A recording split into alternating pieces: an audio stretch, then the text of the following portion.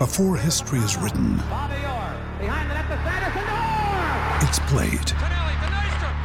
Before it's frozen in time, it's fought one shift at a time. Before it's etched in silver, it's carved in ice. What happens next will last forever. The Stanley Cup Final on ABC and ESPN Plus begins Saturday.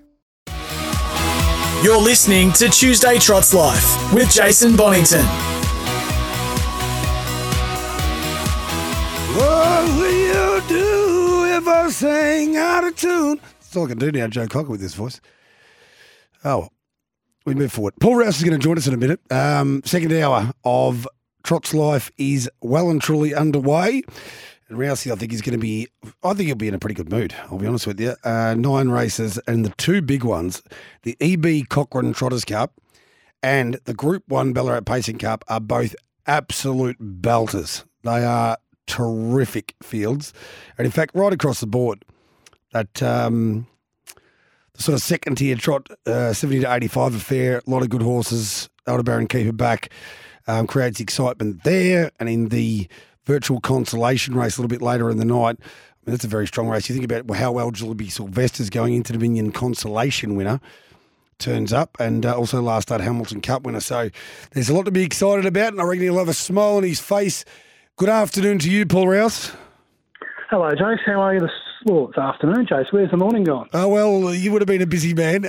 It's not your first rodeo. I doubt you get too stressed at this stage of the week, although you're on Media Street at the moment and there's been a big function out there for the barrier draw today. But you've done this all before, haven't you, mate?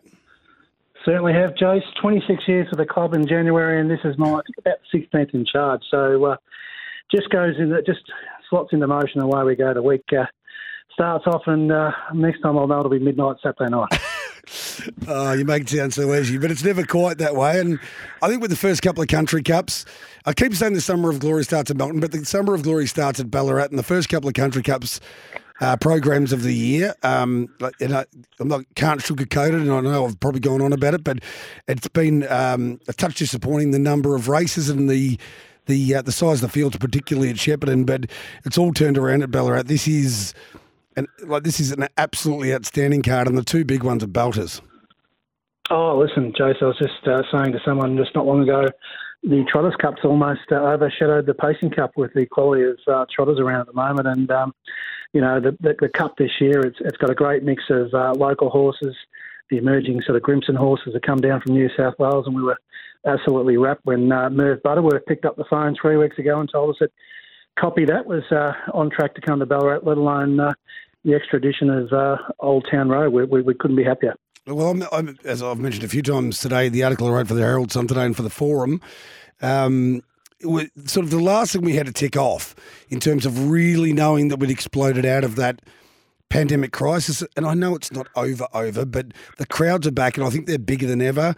We'll talk about what crowd you're expecting on Saturday night in a moment. But one of the critical factors was getting that interstate and, more importantly, Trans-Tasman competition back. And it really felt like it was a seminal moment when Cranbourne won the Shepparton Cup last week. It sounds so weird when I say Cranbourne won the Shepparton Cup, but that's what happened. We had Copy That come down at the end of last year, not at his best. Hopefully he is at his best here, but just having, anticipating the unanticipatable, isn't it? Like you're going there saying, well, is Copy That going to bring his best? He's a better horse than Cranbourne over there, but Cranbourne's proven he can do it here, plus all the local stars, plus the Grimson horses you've mentioned, plus the Stewart horses, plus Rock and Roll Do, where's he at? So you've got this amazing mouth-watering situation where we're going to have to try and work everything out, but we're not really going to know. What you want with these big races is not to really have an idea until after the race, and that's the exciting part of having Trans-Tasman competition and horses coming from different jurisdictions. That's right, Jace. Probably the other bit is the random barrier draw also adds a bit of X factor. Yeah. I don't know whether anybody's done an early market yet, but, you look at the quality that's on the front row, and traditionally horses can sweep here at the Cup, but I watched Cranbourne win the Shepparton Cup on Saturday night. He was super impressive, and it was just a great front-running drive by Nathan Jack. You sort of got the feeling that The Grimston horses were living to fight another day with their barrier draws, so you don't really know. But like you, I was on track for a Bendigo Cup and Rock and Roll Do. It was just an oddity that happened on the night, and I'm sure Mick will be talking up the staff that are in charge of the horse, and I'm sure that the horse will produce his best here on Saturday night. So a great quality race, and we were just saying, as I said, the only ones we think we're probably missing is maybe Spirit of St. Louis is the only other horse that we thought might have popped into the noms, but not to be, and it gives another horse a chance to put themselves into Hunter Cup running down the track. I mentioned earlier I'm not much of a bomb man. I'm not a man who checks the bomb every day. Some people are constantly on the bomb, but you would have been on the bomb to find out what the weather's going to be like on Saturday night.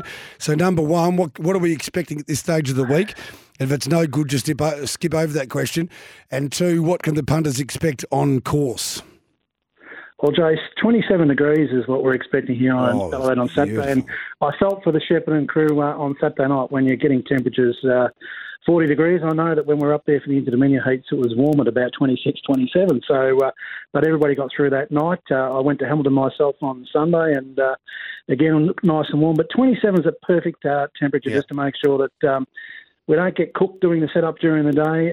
We get some great racing during the night, and as long as it just stays about that 17 or 18 degrees, so that beer garden can keep ticking over, everybody's happy. So that's the first one ticked off. So, we're more than happy with what's presented itself. And for people to come on course who haven't been to a Ballarat Cup before, it's all about, a big crowd getting to mix with the true harness racing fans that tend to come out for these big races. And our dining packages have been selling strong. So anybody that still wants to book, more than welcome to give us a ring at the Trotting Club on 53359041. One of the girls will be on the phone standing by to take your phone call. And, of course, as I said, the beer garden's always a big hit here at Ballarat. So you get to sit right next to the track and watch it all unfold in the best seats of the house, in my opinion, while having a lovely beer. So can't get much better than that. So it's 53359041 if you would like to book. But it's it's a massive sprawling venue, and in one way that's fantastic because you can be pretty much anywhere from the top of the straight to the bottom of the straight and everywhere in between. There's huge areas upstairs.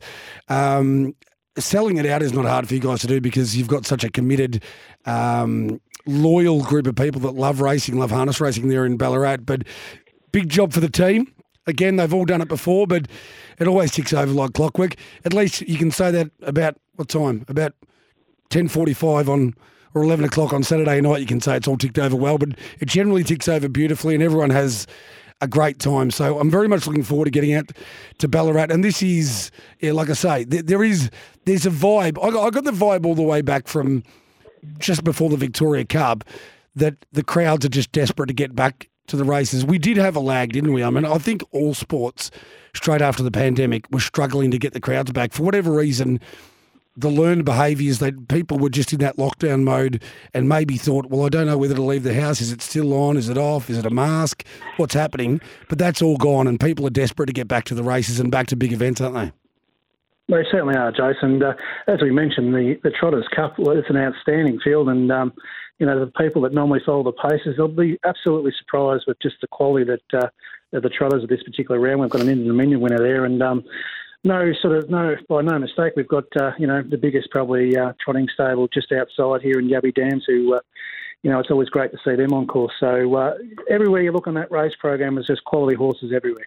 And how did Tim O'Connor and Dan Malecki perform today? Well, Dan's got his personal chef on standby ready to go to make the fresh bacon and egg roll when Dan comes on shift, but we're grateful for the people to come. 30-odd degrees to run some trials in is always a tricky sort of condition, but we were very happy with the turn-up and some horses got to get their last chances, before some big races coming up. And, it was great. I was just making sure that Marg Lee, who trained not only the Trotters but the Pacers Cup at Hamilton on Sunday, make sure Marg had a cold drink for the team. And we appreciate him coming up the highway. Now, give us your early thoughts here on the two big races. So the Cochrane Trotters Cup, the beauty is that Just Believe's turned up because right now, I don't know how this happened, but he's turned into the number one square gator in this part of the world, in Australia at least, after winning the Bill Collins Trotters Sprint and also the Inter-Dominion Grand Final.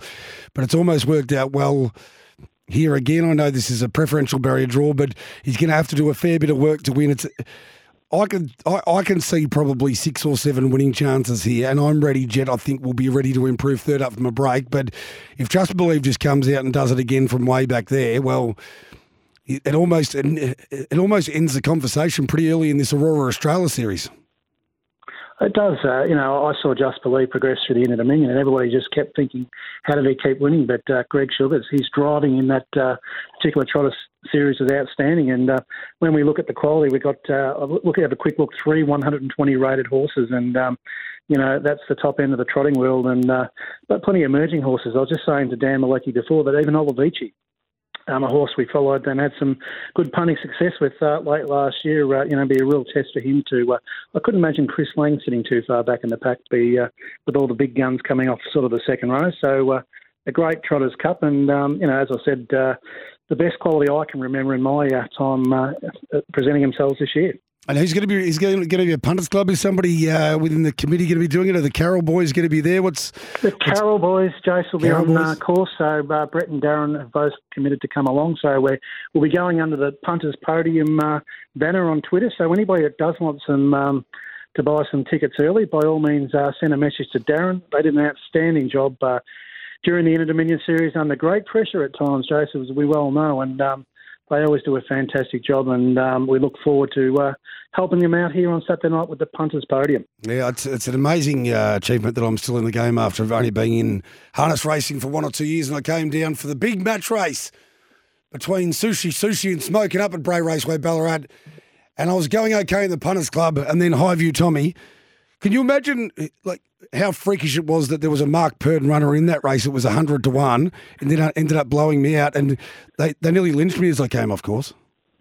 Well, Jay, so I saw the replay just 2 nights ago, and again, I still don't know how Mark Purdon just appeared from the clouds. I think Greg was almost ready with Sushi to do a bit of a victory salute, and then as we could well expect, Mark Purdon's won many a Ballarat Cup, but everybody's surprised at the price of the horse on the night with Highview Tommy, but never underestimate Team Blue from All-Stars. They're just a phenomenon. And as I said, we're probably the only other people missing this year, but I'm sure the closer we get to the Hunter Cup and the likes, they may make a trip across the ditch, and we always like to see them here at Ballarat. Well, it's not only the critical lead-up race to the Hunter Cup, but it is the biggest regional feature in the country in its own accord or of its own accord, the Ballarat Pacing Cup, sponsored by Petstock, $150,000 Group 1. Rousey, go and get yourself a cold drink now, and we'll talk on Saturday night. I can't wait to get there. Sounds great. Thanks, Jace.